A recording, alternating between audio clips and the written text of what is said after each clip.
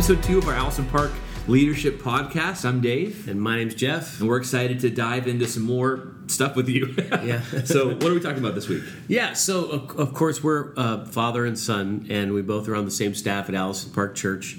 I have been pastor here for 28 years, and Dave is actually 28. He actually was born the Friday before I became the interim pastor here at Allison Park Church. And so, when I look at Dave, I see how old my ministry life is at this particular church. And one of the things that I get asked a lot, because Melody and I married 32 years, we have 5 children, now 3 grandchildren.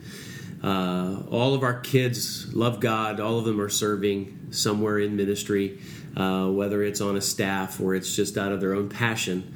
And a lot of times pastors will ask me, so how do you do this? How do you raise kids in ministry? What's the secret sauce that makes it all work? And since we're interacting together, I thought what I would do, I would ask you that question, Dave. So you grew up as a pastor's kid, and you didn't grow up hating God or hating church. That's right? True. Yeah. You, from a very early age, got involved. What do you think some of the key factors were that made it possible for you to engage like you have in terms of being in a pastor's home? It's a great question. And I think, my experience was super unique compared to other stories I've heard. I mean, I've met other kids who've grown up in pastors' homes, and, I know that for a lot of them it was really rough. For me, it was all I knew, I guess, so it was pretty normal. I never had anything that stood out to me with it. But I think, so some keys for me, I think one of the things that was a big deal was that you always brought us along as kids and made sure that we were included in what you were doing, and almost even would ask us for permission. So for example, I know that a favorite thing of pastors to do in their messages is to use examples of their kids, right? And a lot of times their kids are just like, oh no. And here's the reality, especially for pastors, if you are not the kid of a pastor, but you're not preaching and you have kids, everybody will stop and say something to you. Oh, I wonder which one of the 5 kids said this particular thing or got grounded for that mistake, whatever it might be. And they'll ask you, was it you? And you're like, oh my gosh. A lot of times, especially if it wasn't a big deal, I wouldn't know in advance. But if there was ever anything that you thought was potentially embarrassing or something that I would have to, have lots of conversations about, you'd be like, hey, is this okay? What is okay if I talk about this? What's okay if I don't? Yeah, and I think that brings up the whole question is you are sort of growing up in a fishbowl, so to speak. Everybody sees your life. Everybody sees your family. There are some parts about that are advantages, like your brother Caleb at some point in time after we got our new cafe at the church showed up asking for free stuff because after all, I am the pastor's son. So sometimes I believe the quote was, I'm the Prince of APC and my dad built this church brick by brick. He's ridiculous if you don't know Caleb. Yeah, but so there's that side of it where you feel like you have some advantages, and then there's the downside, which is that everybody's judging you. That sounds kind of harsh. They're not judging you like how horrible you are, but they are evaluating you because they want you to sort of hit a certain standard because there's an expectation, because I'm talking all the time, that you should be living the life. Did you ever feel pressured like that? Absolutely. Okay. Yeah, I remember I never even knew what a pastor's kid, in a sense, was, other than the fact that my dad was a pastor until probably when I was almost in middle school. It might have been late elementary. I was probably 5th grade. And I was in this award ceremony, and my coach had said something like, "Oh, well, for a PK, I went home and I was like, "What the heck is a PK?" I don't even know what she's talking about, And later started to recognize and realize that people around me expected me to be different. And granted, I was sheltered from a lot of the stuff that other kids experienced. My best friend grew up watching horror movies when he was 8 years old. I grew up watching, 80s Christian shows like Salty Singing Songbook, big blue costumed. It was really random. That was all we had. We'd watch them over and over again.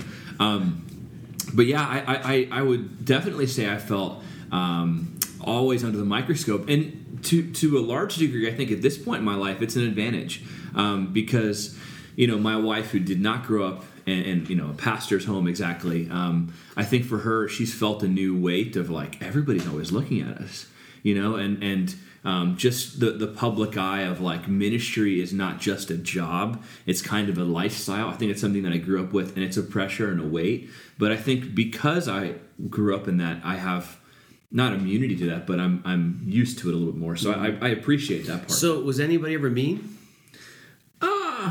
I mean, I think all middle schoolers are mean. You know what I mean? So like anything that could be used as a flaw, even if it's not a flaw, has and will be used by especially now that I work with middle schoolers. Right. I mean, they're savages. So being a PK was just one thing that they could use against you, like maybe anybody else would have stuff. But did you ever have adults kind of anybody that was, because these are the stories you hear. You hear somebody said, you shouldn't be doing that. You're the pastor's son. How can you act like this? And that's part of what makes sometimes I think pastors' kids will feel embittered either because someone has criticized them or they hear somebody criticizing their mom and dad.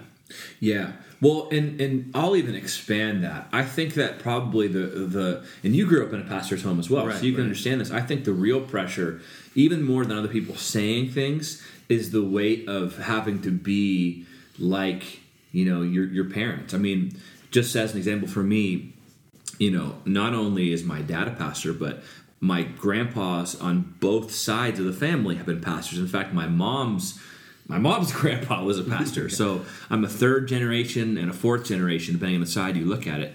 And so I think the weight of pressure of the legacy can it sometimes almost feel suffocating. Like, if I'm not perfect, I'm going to be a failure. Or can I carry this weight? And I think that probably that's some of what drives certain pastors' kids away, is feeling like they're never going to be able to live up to that standard. Mm-hmm. I think because of that, like, critical words or opinions can be amplified, because it's not just when opinion coming from your father or your mother, but it could be really, in some senses, feel like the family legacy that you might not be carrying to the full extent. So let's talk real practically then. So what practical things can a parent do who's in ministry to both protect, shield, and develop their young person if they happen to be in a home where the parents are somehow leading somewhere, whether that's as a lead pastor or on staff? What are the practical things that can be done to make this experience maximized for the best and minimized for the worst? I think one of the biggest things is you really have to highlight the big wins and the fun stuff about ministry. Because, man, as a pastor, any pastor or person in ministry can relate to this. Like, ministry sometimes is so hard. Yeah. I mean, sometimes things explode and you had nothing to do with it, but because you're around broken people, you're getting the splash zone, coming back up on you.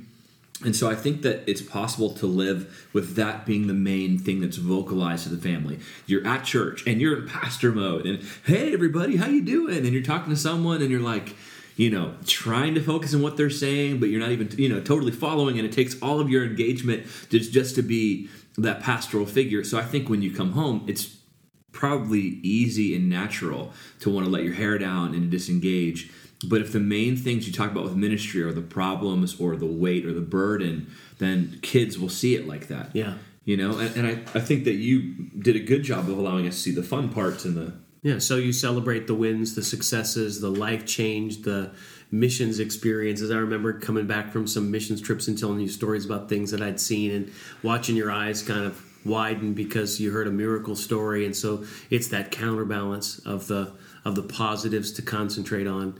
I think there's another thing that I attempted to do. I don't know if you recognize this was even happening at the time, but a lot of times, especially when you got to be teenagers, I would, if I was preaching on something that I wanted to find out what a younger person might think of my topic, I would actually involve you in my sermon prep time. I would ask you questions. What do you think? This is what I'm going to say on the weekend. What do you think about this? And do you remember any of those moments? I do now. Yeah, now that you say that. I wouldn't have been able to recall that without you. But I don't even have more of a memory than just, I remember you asking questions like, what would somebody your age think about this? Yeah. And then oftentimes you would weigh in and you would inform what I was saying. And I noticed this, which was that you would own the message that I was preaching a little bit more that weekend because you felt like you had kind of built it with me, which I think another thing, you guys were homeschooled, which is, I guess, up until, 8th grade. And because of the homeschool dynamic, you were also looking for any kind of socialization. And so a lot of times you would also come to church with me because you just didn't want to be in the house anymore. Yeah, that's true. And you would participate in ministry from like an early age too. Like you helped set up and tear down, or you got involved with kids ministry after you got into middle school. And I think that was a big deal too, where you became an owner. It was a big deal, but the counterbalancing statement is I never felt like I was necessarily the pack mule.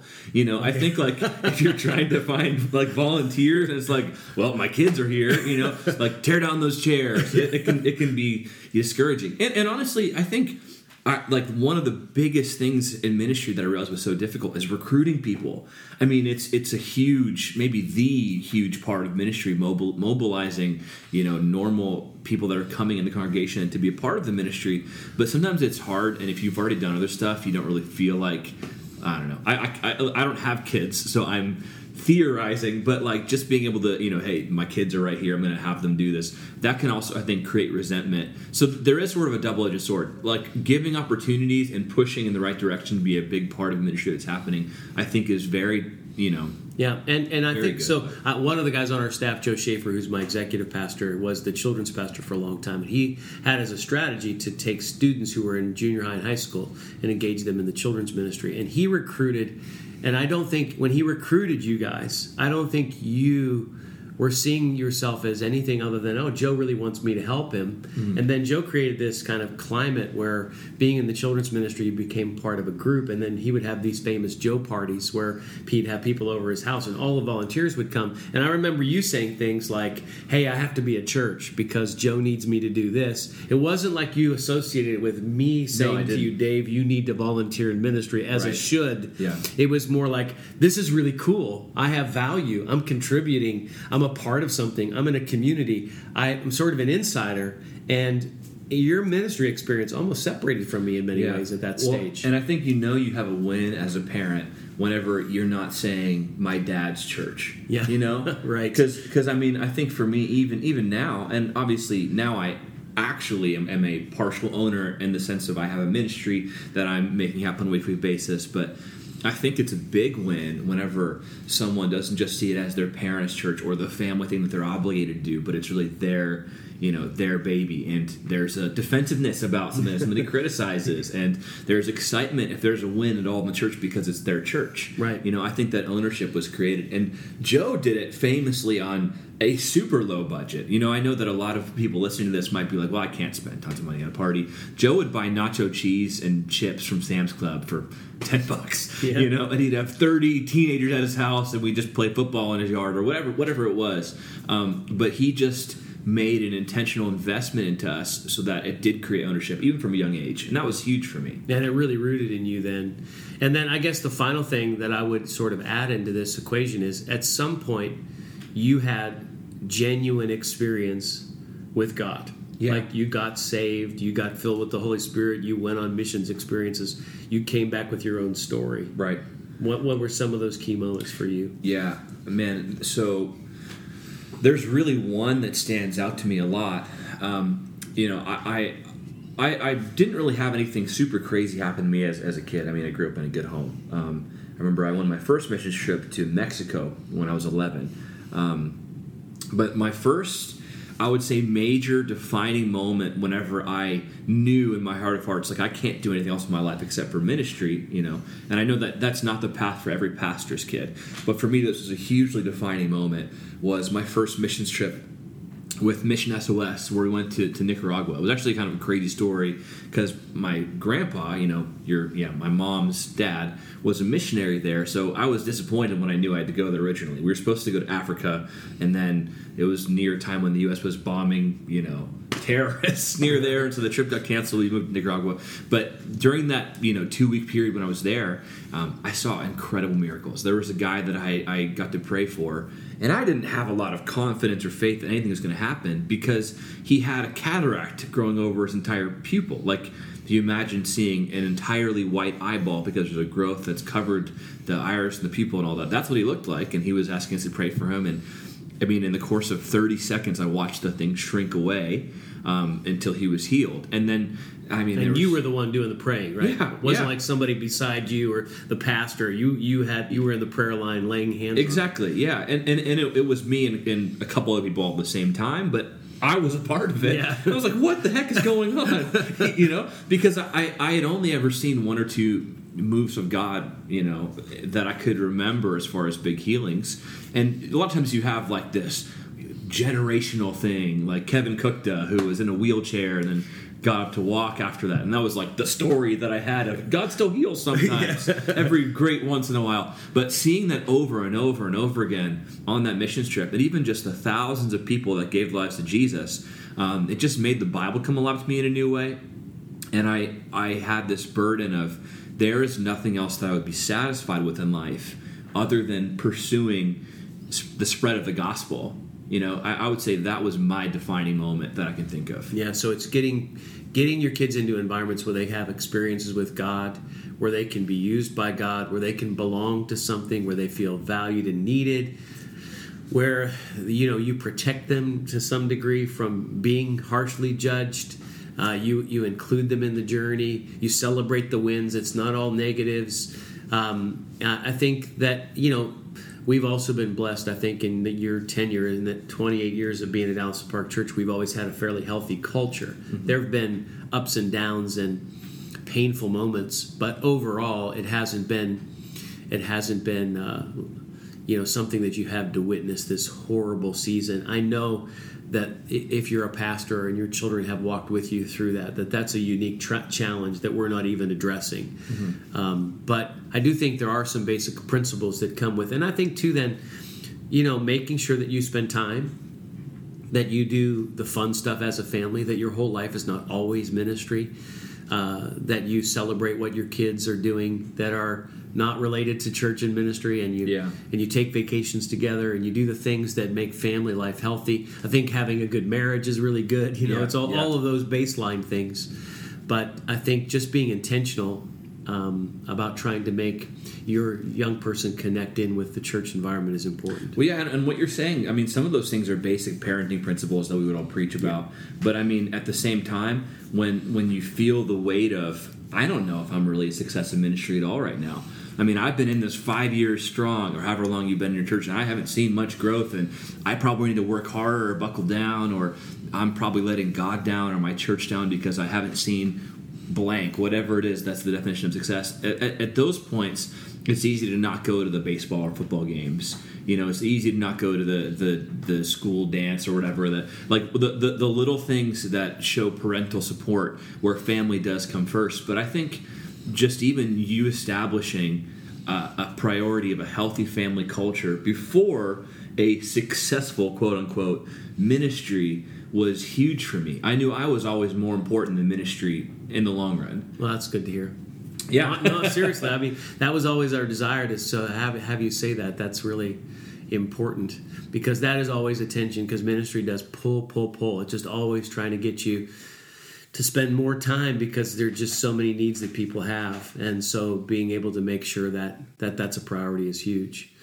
So I guess I would just say, in closing, I know we're getting to the end of this podcast, but if you are a pastor or leader in a church, and you got to realize nobody's perfect. No one's a perfect leader. No one's a perfect pastor. No one's a perfect parent. We all do our best. And if you do everything perfectly, it doesn't mean that your young person will always make the right choices. And if you do things imperfectly, sometimes you get graced, and your young person still makes all the right choices. And it's really not, you are creating atmospheres and helping for growth, but it's not totally up to you. And God's a redeeming God, and He can redeem our mistakes. And I think the key word here is just to be intentional, to try to learn and grow, to see your family be able to be well established for the future. And we got about 30 seconds left, but just quickly, if someone is not yet a parent, but they're in ministry and are looking to create that kind of family culture, what are some tips? I would just say the best thing you could do is get around somebody that you think has a healthy family culture and associate with that older couple and watch what they do, because I think some things are better caught than taught. That makes a lot of sense. Yes. Great. Well, thanks for joining us, guys. See you next episode.